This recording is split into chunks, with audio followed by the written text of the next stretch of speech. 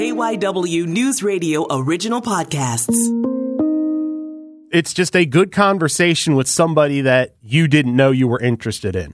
I'm Matt Leon, and this is One on One. I didn't know how hard wrestling was. My first day at the wrestling room at Rancocas Valley Regional High School, the room was sweating. The windows had condensation on them. When walking in, there was like a sauna. It's like nothing I had ever experienced before with any other sport that I tried. This seemed like the ultimate challenge. I wanted to take it on.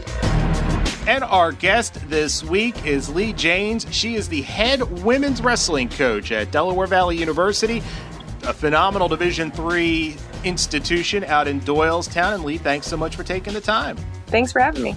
So you were brought in to build this program from scratch. I know the work started long before you guys are able to compete. Why was this the right opportunity for you when you came on board? And how much did you enjoy the challenge of building a program from the ground up? Well, I definitely like challenge. I don't think you join wrestling if you're not the type of person that likes to be given a hard time. But Delaware Valley University was the right fit for me. I did apply and get offers from other universities. I took a look at, I don't know if should I name drop those things, but I was looking at Gannon, I was looking at Ferrum, I was looking at Elmira, and something about Delaware Valley was unique. I liked the landscape, the small school atmosphere. I thought it was very peaceful on campus versus a larger campus, and I really felt like, I could thrive in this environment, as far as building a team and making a successful program here. So women's wrestling has exploded the last couple decades, where I don't think it is nearly the, where it's like, oh, women's wrestling, people are very much more familiar with it. As far as your start in the sport, did I read correctly? It started on a dare? Yeah. I was the type of kid that always wanted to be involved in something, I'm not sure what it was. It was a lot of it was just like home life, just wanting to get into something, dig into something. Part of it was just wanting to be successful at something, but I didn't have a winter sport. And I was doing track and marching band, and I swam, and I did a lot of things. I did cheerleading for basketball, and nothing quite stuck, with something that I was really passionate about. And the wrestling coach was my youth group leader. We had gone on a few rock climbing trips with the youth group, and he knew me from there. So when he saw me in the cafeteria, Coach Brian Boker came over and he tapped me on the shoulder and he said, "You think you're tough? You tried lasting 2 weeks in the wrestling room." And I was like, of course I can last 2 weeks in the wrestling room. I can do anything for 2 weeks, it's no big deal. I didn't know how hard wrestling was. My first day showing up at the wrestling room at Rancocas Valley Regional High School in Mount Holly, New Jersey, the room was sweating. The windows had condensation on them, and it was just like, oh my gosh, I don't understand. Like when walking in, there was like a sauna, and I wasn't expecting that. It's like nothing I had ever experienced before, any other sport that I had tried, and something was, kind of fascinating about that. This seemed like the ultimate challenge, and I wanted to take it on. I got completely destroyed for 2 weeks, and I'm not sure what about that made me want to get better at this. And so I would stay after practice with anybody and just keep drilling and drilling and drilling, and I just got hooked on it right away. It helped take my mind off a lot of things, and it gave me something tangible to work towards. And, at that point in your life, I know you had already gone through a lifetime of challenges. Just talk about how it kind of centered you, maybe. And you talk about you did a lot of activities, but obviously wrestling captured you like nothing else. Yeah, I think you kind of have to be a tough-nosed kid to want to stick to wrestling. Either that or you have a really powerful driving force behind you, like your parents, wanting you and encouraging you to continue to do that. In my situation, I was in a group home from 11, 13, I think, maybe to 16, where I emancipated.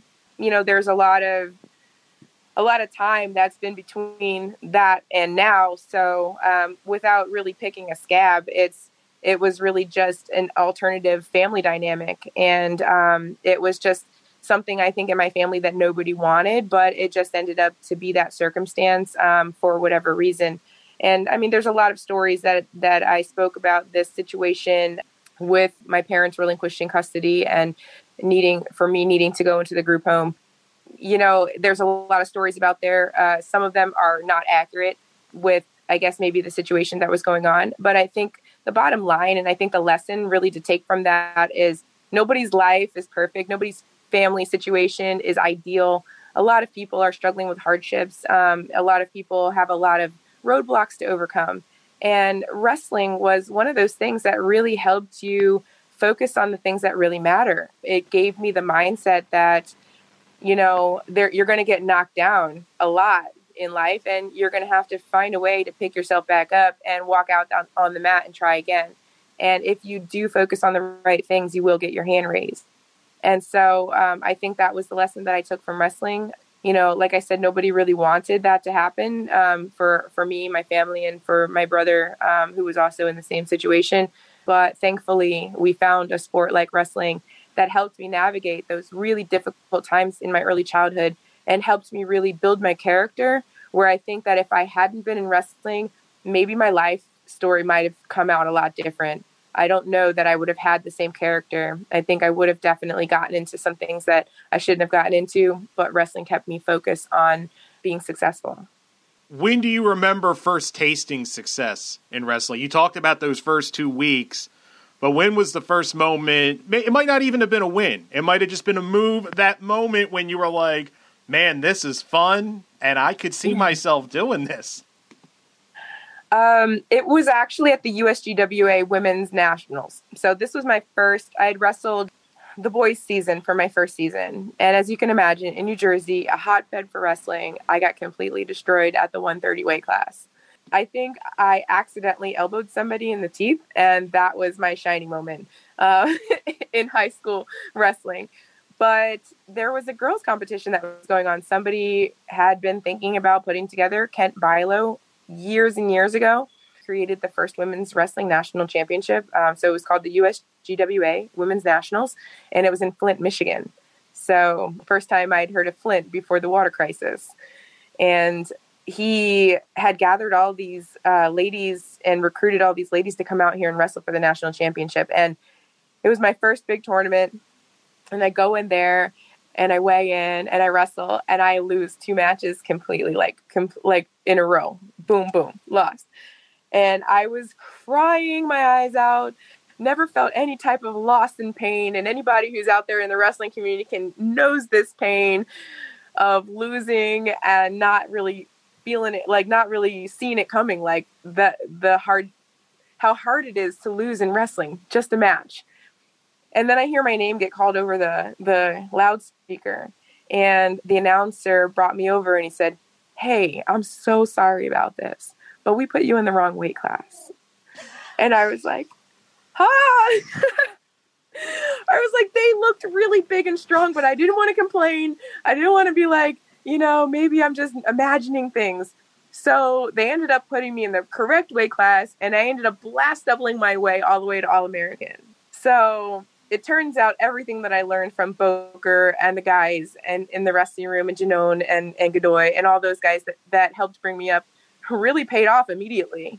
I immediately experienced success at women's wrestling because of the foundation I had from the guys that I unknowingly were teaching me some of the best fundamentals that this nation has to offer. So, I ended up getting recruited to go to college and wrestle because of that situation. So it was definitely, I got the bug immediately after that. I mean, I can't imagine the emotional roller coaster that has to be. to think you just got waxed and then, yes. Oh man, sorry about that. You were doing the wrong thing. Here, try it over here. And then to succeed, not just succeed, but to excel. That's about as, far on the spectrum as you can go within a few hours. Yeah. I was like, this is a crazy thing. But I'm thankful. I'm grateful. I really do think that, everything that you kind of navigate along in wrestling, it's a lot of ups and downs. 1 minute, I think another coach told me one time, in wrestling, it's like a banana, if you leave it too long on that one success, it goes rotten and you need to go and get yourself another banana. So, you always have to keep pushing yourself and moving forward. Even just in that 5-minute turnaround, I went from a 0 to a hero, So you ended up going to Missouri Valley College to wrestle, correct? I did. What sold you on that? And I would also, we're talking late 90s, so the women's programs are pretty few and far between at the collegiate level at that point, no? Definitely. At the time, there was only 5 colleges that offered women's wrestling. So it was Missouri Valley. I think MoBap was in there. Mo Baptist, Neosho, UM Morris. I don't know. There's a few of them. Pacific University. So there was a couple around, 5 or 6 that were around. It was really just the dawn of college women's wrestling and the development of maybe like a college women's national circuit, like where we would actually say like, I'm a national champion. So by the time my junior and senior year rolled around, we did have what looked like a national championship. We did have All-American and all that stuff. And I think that the colleges that we got to wrestle increased, to 15 by the time that I had, junior and senior, by the time I was actually like decent to go against other really high level girls. What sold me on that? I don't know. I thought I was going to go to school for music. I was heavily into music. I was in all of the bands and show choir, and I thought that I would do something in that area. I did get offers from other schools within the New Jersey area for that particular. But when I got the phone call, as I was working at the Farias Surf Shop in Long Beach Island, New Jersey. So I was hanging out all summer, living in the apartment above the surf shop, working full time, and just enjoying my summer vacation. And I got a phone call. My wrestling coach's wife, Eileen Boker, answered the phone, and it was Mike Mockoltz from Missouri Valley College. And he said, "Hey, you want to come wrestle in college?" And I was like, "Sure. Like, why not?" And he's like, "We're in Missouri." And I had never left New Jersey. So I'm like, where is Missouri? I have no idea where Missouri is.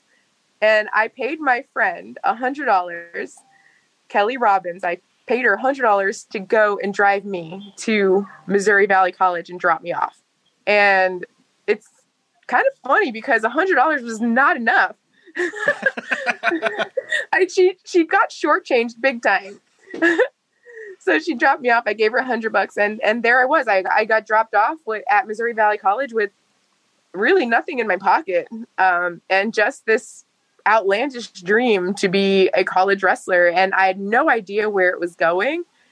I just knew that I wanted to continue wrestling. I knew that I wanted to get a degree.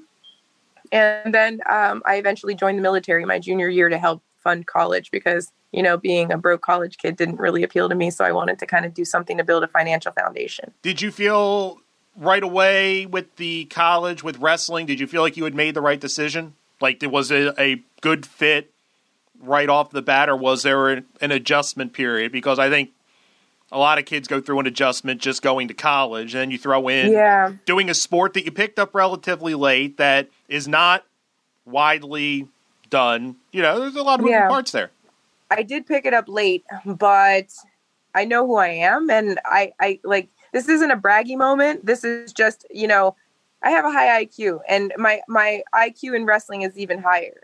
So I started to really sponge things up very quickly and really dial into every little thing that my coaches and teammates were telling me to do.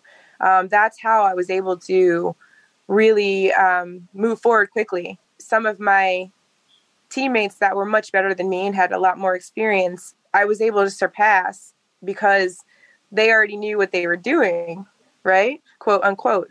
I know what I'm doing. I don't need to actually listen to somebody as deeply. And I just absorbed every single thing. And I think it was the right decision, although I definitely had major adjustments. Because of my background, I had a lot of soul searching to do. I had a lot of repair work to do on my emotionally and mentally. And I needed to find some discipline and structure, because when you're emancipated at 16, you're not nearly ready to take on life responsibly. And I think that my choice to join the military and understanding that I needed that structure and that discipline in order to, one, not get myself in trouble, but two, also to, be successful, I think was a pivotal moment and a pivotal decision for me with my background. I struggled really hard my sophomore year with being able to manage some of those things. And so my junior year, I joined the military and everything changed and I became a national champion and an All-American. How did you juggle? I mean, the military is a big commitment. You're still going to college. How did they end your wrestling? That's a full day. How did the days complement each other? Did you have to step away from one if you had to focus on the other? How did that work? I did it all. It was a lot of early mornings at PT at 5 a.m. and a lot of late nights in the practice room. I did it all. From the military, I know that I can go for about a week with 4 hours of sleep and still be functionally successful. I know that I can push myself without food and water for a long time and still be really strong. I think when you put yourself in these situations, like when people do adventure races, when people do things that are push their physical and mental and emotional limit, I'm constantly putting myself in those situations and finding out that I'm way stronger than I ever thought that I was before. So testing yourself was one of those aspects. I was surprised to see how far I can go, when I'm tested.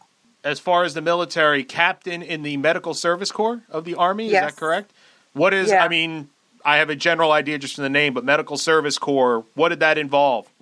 Initially, I joined, I'm a reservist, so if you were asking how I managed all that, being in the reserves, it's just part-time, and I can go on active anytime there's something available for me to do if I want to take it. I also commissioned for officer through the Green to Gold program, which allowed me to continue staying in school and focusing on getting a minor in military science and graduating at the same time with my commission and my degree. I initially joined as a combat medic. So for those people out there who understand military jargon, it was a 91 whiskey at the time. It's a 68 whiskey right now. And that is your battlefield EMT. So we would train a lot on quick reaction, first responder type things in different scenarios. Some really fun, awesome things like loading medical evacuation, stuff like that. So it's hospital operations, but my initial job was that battlefield EMT type position. And then once I commissioned for officer in the Medical Service Corps, I became a 70 Bravo, which is essentially a operations officer. I'm in charge of pretty much everything that happens within the hospital. I'm responsible for making sure everybody is qualified and certified on everything that they're supposed to be. I typically work in headquarters and help facilitate the building of temper tent hospitals.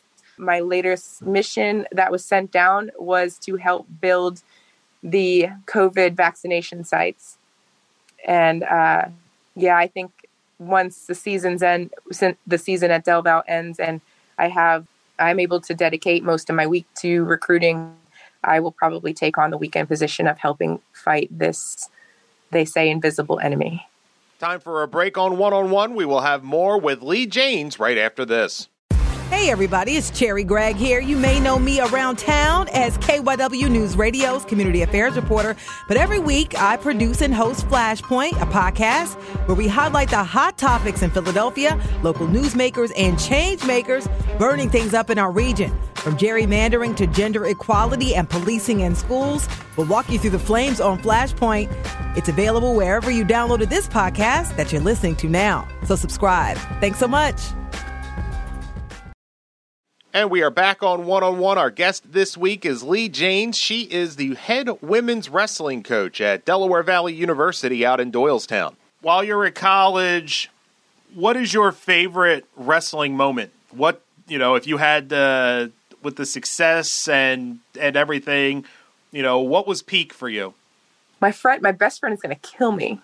My best friend is going to kill me when I say what my favorite moment is, because throughout college, you always have that friend that always believes that they're going to be able to beat you, but you never match up because you're in a different weight class, right? So no big deal. You can just rib each other back and forth. You know, if we were ever to wrestle, I'd kick your butt. And, you know, like I never said that I would ever beat her back because I was never sure if I would ever beat her back. She was a national team member and, you know, but her name was Tina Arns, and she was on the early national teams for USA Wrestling. We ended up going and qualifying for the Olympic trials in 2004. We were the very first match in history at the women's wrestling for women's wrestling at the Olympic trials. We wrestled first round because the weight classes, we only had 4 weight classes, and I had to bump up to 63, which we never thought we would ever wrestle each other. I beat her, and not only did I beat her, I leg cradled her, which was like a move that is like embarrassing. You know, I stepped over her head and I had my chin propped on my hands, and Clarissa Chun taught it to me, and I didn't think I would ever get it, and I got it on her, and she's like, "You didn't have to do that to me. You know, one thing to beat me, but you didn't have to embarrass me like that. You could have picked another move." But it's my favorite because it kicked us off for the Olympic movement. And it was, you know, and it was obviously like, if we ever matched up, it ended our 4-year-long bet on who would win if we ever matched up. And yeah. What's it like? I've won other awesome things. You know, I was All-American and I was a national champ, but wrestling my best friend was one of my highlights. What's that like at the, you know, you mentioned those, you know, Olympic trials and stuff like, what's it like to compete at that level, aside from your best friend? Just in general, to be at you're talking the elite of the elite of the elite. Moving through to Olympic trials, I've been in 4 of them, and they're all different. It's stressful. A lot of crazy things happen in the Olympic year. You know, a couple times I've been slotted number 1. The weight classes are a little bit different. They remove some of them, so people are juggling around for position. I have to say that a different person comes out in the Olympic year, and a lot of animosity can build amongst a team that is still competing against each other for that slot. Whereas, like, let's say Team USA, we're all pretty tight-knit and we're all really good and supportive of each other. But in that Olympic year, we all become competitors against each other for this dream. And it becomes very cutthroat. It becomes a very cutthroat environment. And it is difficult to maintain and stay in that environment through to the end and to see success. You know, so, but it's an amazing journey. And I think just to focus on being grateful for, you know, the opportunity to compete at that level, regardless of whether you get your hand raised, I think helps keep you sane as you're going through these quads. It's a timing thing too. So you got to get your timing just right with your injuries and your surgeries and, you know, your weight and all that stuff. So there's a lot of variables to making an Olympic team and a world team.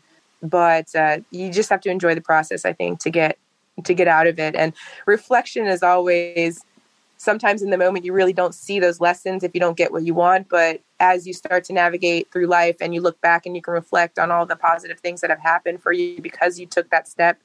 And I always tell my younger wrestlers that are terrified. I'm terrified too. When I go out to do a big event, I'm getting ready to go qualify my weight class for the African Championships for Tokyo. I'm terrified. It's something I've never done before. But I always say, like, listen, you can walk out there and just believe you know, you can walk on water. You're walking out there and you just have to believe in yourself, you know, and if you sink, you know, it's okay. You know, a lot of people are not even brave enough to take that step out of the boat. Just being out there and competing and challenging yourself is a success in and of itself. In 2015, you win bronze at the World Championships. What's that like to, you know, have that medal like that at that level put around your neck? That moment was so surreal. Truthfully, people talk about this, but I don't remember part of it because it was just so surreal. It was a perfect moment in time because I was representing the United States Army on 9/11. I was there in Las Vegas, where my dad was close enough to drive from Arizona because he's not able to fly because of health restrictions. My college team was there. My high school team was there. Everybody was cheering on Team USA. And it was just probably the most surprising to people because I had just had a baby. I had just, I was 35. Skylar Grote comes to me and she's like, well, Women's Athletic Peak does say it's around 28. And I'm like, who wrote that book? Because I'm writing a new one. I think it was just one of those things where some people didn't think, like, after I was the last one to go and after all Team USA had finished and we had, 2 medals with Adeline Gray and Helen Maroulis, and I was going and people were like, she's 35, she's a mom, I don't think anything is really going to happen here. So there's a lot of people that didn't believe in me. A lot of people were talking online about how she's too old, to make anything happen. And here is the crowning achievement of my career, which kind of really spoke volumes about people's limiting beliefs on what you're capable of at any given time. When does coaching come into the thought process for you? When do you start to think that it's something you would want to pursue in one way or another? Is it a conscious decision, or is it one where you kind of realize you're helping other people and you enjoy it and it just kind of organically grows out from that? Yeah, I was coaching before. I was one of those athletes that always, if somebody asked me to speak or coach or go do this or go do that, I was always the one to say, yeah. I was a yes person because I figure teaching wrestling is going to help me remember wrestling, and helping other people get tougher is going to make me tougher. So I was always pretty generous with my knowledge in wrestling. I didn't think about taking on a full-time position. I was volunteer coach for a few Fargo teams, Wisconsin. I was Fargo coach for Wisconsin, New Jersey, Maine, all great experiences in the coaching arena. I really enjoy working with the girls, but I did find that it was difficult to make a real impact on them in the corner if I hadn't worked with them on a regular basis. So I think from there, I kind of walked away from wrestling in 2016. It's the second time I'd walked away to regroup. Once after 2012 world championships, and then again after 2016 Olympic trials, and then world trials. Those were I was just done for a while. I was just done. I was ready to walk away from the sport for a little bit, and then come back. This time coming back, I'm like a guru in wrestling at this point. I'm an expert in my craft. And in order to excel and get better in my craft, and for me to continue being a part of the women's wrestling community, coaching is a natural progression from there. And I'm passionate about wrestling, and I'm passionate about helping people get better at wrestling. So I think it was a perfect fit for me. Have you had to deal with, we talked about how when you started wrestling, there were not a lot of women wrestlers, not a lot of women's programs as opposed to now. Have you had to deal with sexism, nonsense, people making snide comments because you were doing something originally that was more of a man's world?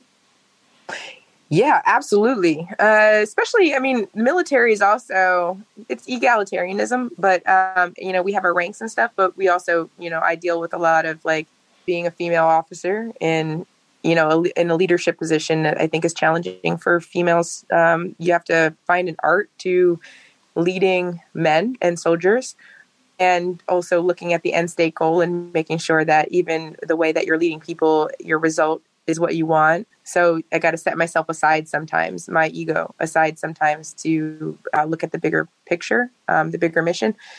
But I had really stupid comments going through the wrestling community. People were like, oh, wrestling in Jell-O or oil or mud. And I'm like, that doesn't even make any sense at all. As a respectful person in the wrestling community, you think I'm going to college for mud wrestling? It's just those things. And I think a lot of it is just about educating people and giving them a different picture in their mind. Because if that's what you're going to, when you think about women's wrestling, it couldn't be further from the truth. So now we have to show you that women's wrestling is a sport It's a sport. It's a legitimate sport. And it's a great sport for both girls and boys to build character from. It's a lot about, we don't think girls should wrestle, or people say they shouldn't wrestle boys. I respect that. Girls shouldn't wrestle boys. Some people have, some opinions about that. I respect those opinions, and I can see their position, where they're coming from. A lot, when they see their daughters, wrestling against a boy, they're worried about them getting hurt, or they're worrying about the perception of the situation. I think we've done a better job of outfitting the girls in appropriate apparel, which I think helps that perception that we are a respected member of this sport, and not just throwing on a boy singlet and rolling around with the guys. As we start to move forward, I think we are, a lot more skillful. I think we gain a lot of respect by the skills that we bring to the table these days. Any person that's kind of started something new, that there's going to be people out there that are naysayers. There's going to be a ton of people out there that don't believe in your vision, that don't believe that this is supposed to be here. We see that a lot with anything, with the issues that we have today, the social issues that we're dealing with today. A lot of people have their own biases and opinions about who they think should be where. And if you really believe that what you're doing is the right thing, and there are other people around you telling you that it's not, you just got to believe in yourself and put one foot in front of the other, find other people that are like-minded, that want to do the same thing, and stick together and keep pushing forward. Women's wrestling is no different than any other thing that's been challenged and started in history. And, I think it's proven that we're here to stay. We're not going anywhere, and we're only getting stronger and bigger and better. I want you to get a little braggy again. How proud are you of yourself? Because given the rough times you experienced as a youngster, a lot of people would have let that define them. And everything you've accomplished, not just in wrestling, but in the military. You talk about you almost went to school for music. It's impressive. How proud are you of yourself? I'm definitely proud of myself, but if people think that I still don't navigate, still don't navigate some of those things, I do. I definitely do. It's in your chemical makeup, some of those challenges, and it may be something that, it may be a cross I have to bear the rest of my life. It's always having to redefine myself, and always having to build myself up into someone that I know that I can be proud of, and that I know that my family can be proud of, and I know that other little girls that are going through hard times can be proud of and to look up to. I'm really hard on myself with being a good example. I'm really hard on myself with making the right decisions at the right times and being in the right place at the right time. I don't take failure lightly, and I think that's a lot of it is because of the lack of safety net that I would have had if I fell flat on my face. But wrestling gives that community that helps build you up and makes you stronger. And so even today, I still navigate some difficult issues, and I'm still looking to, I'm constantly soul searching, constantly looking to process how to be a better person based on my experiences. So I'm really proud of myself for how far I've come, but I'm also proud of myself that I'm still humbled in the fact that my journey is always continuing and always evolving. Lee Janes, thanks so much for joining us this week. This was a lot of fun. Yeah, thank you for having me so much. I appreciate it. And that will do it for this week's episode. Want to thank Lee Janes, the head women's wrestling coach at Delaware Valley University, for being our guest this week. If you like the podcast, want to help us out, if you listen on Apple Podcasts, go ahead and leave us a rating and a review. Now, you can follow the show on Twitter at OneOnOnePod. You can follow me on Twitter as well at MattLeon1060. Thanks again for listening, and be sure to tune in again next week when we bring you another conversation with someone you should know more about.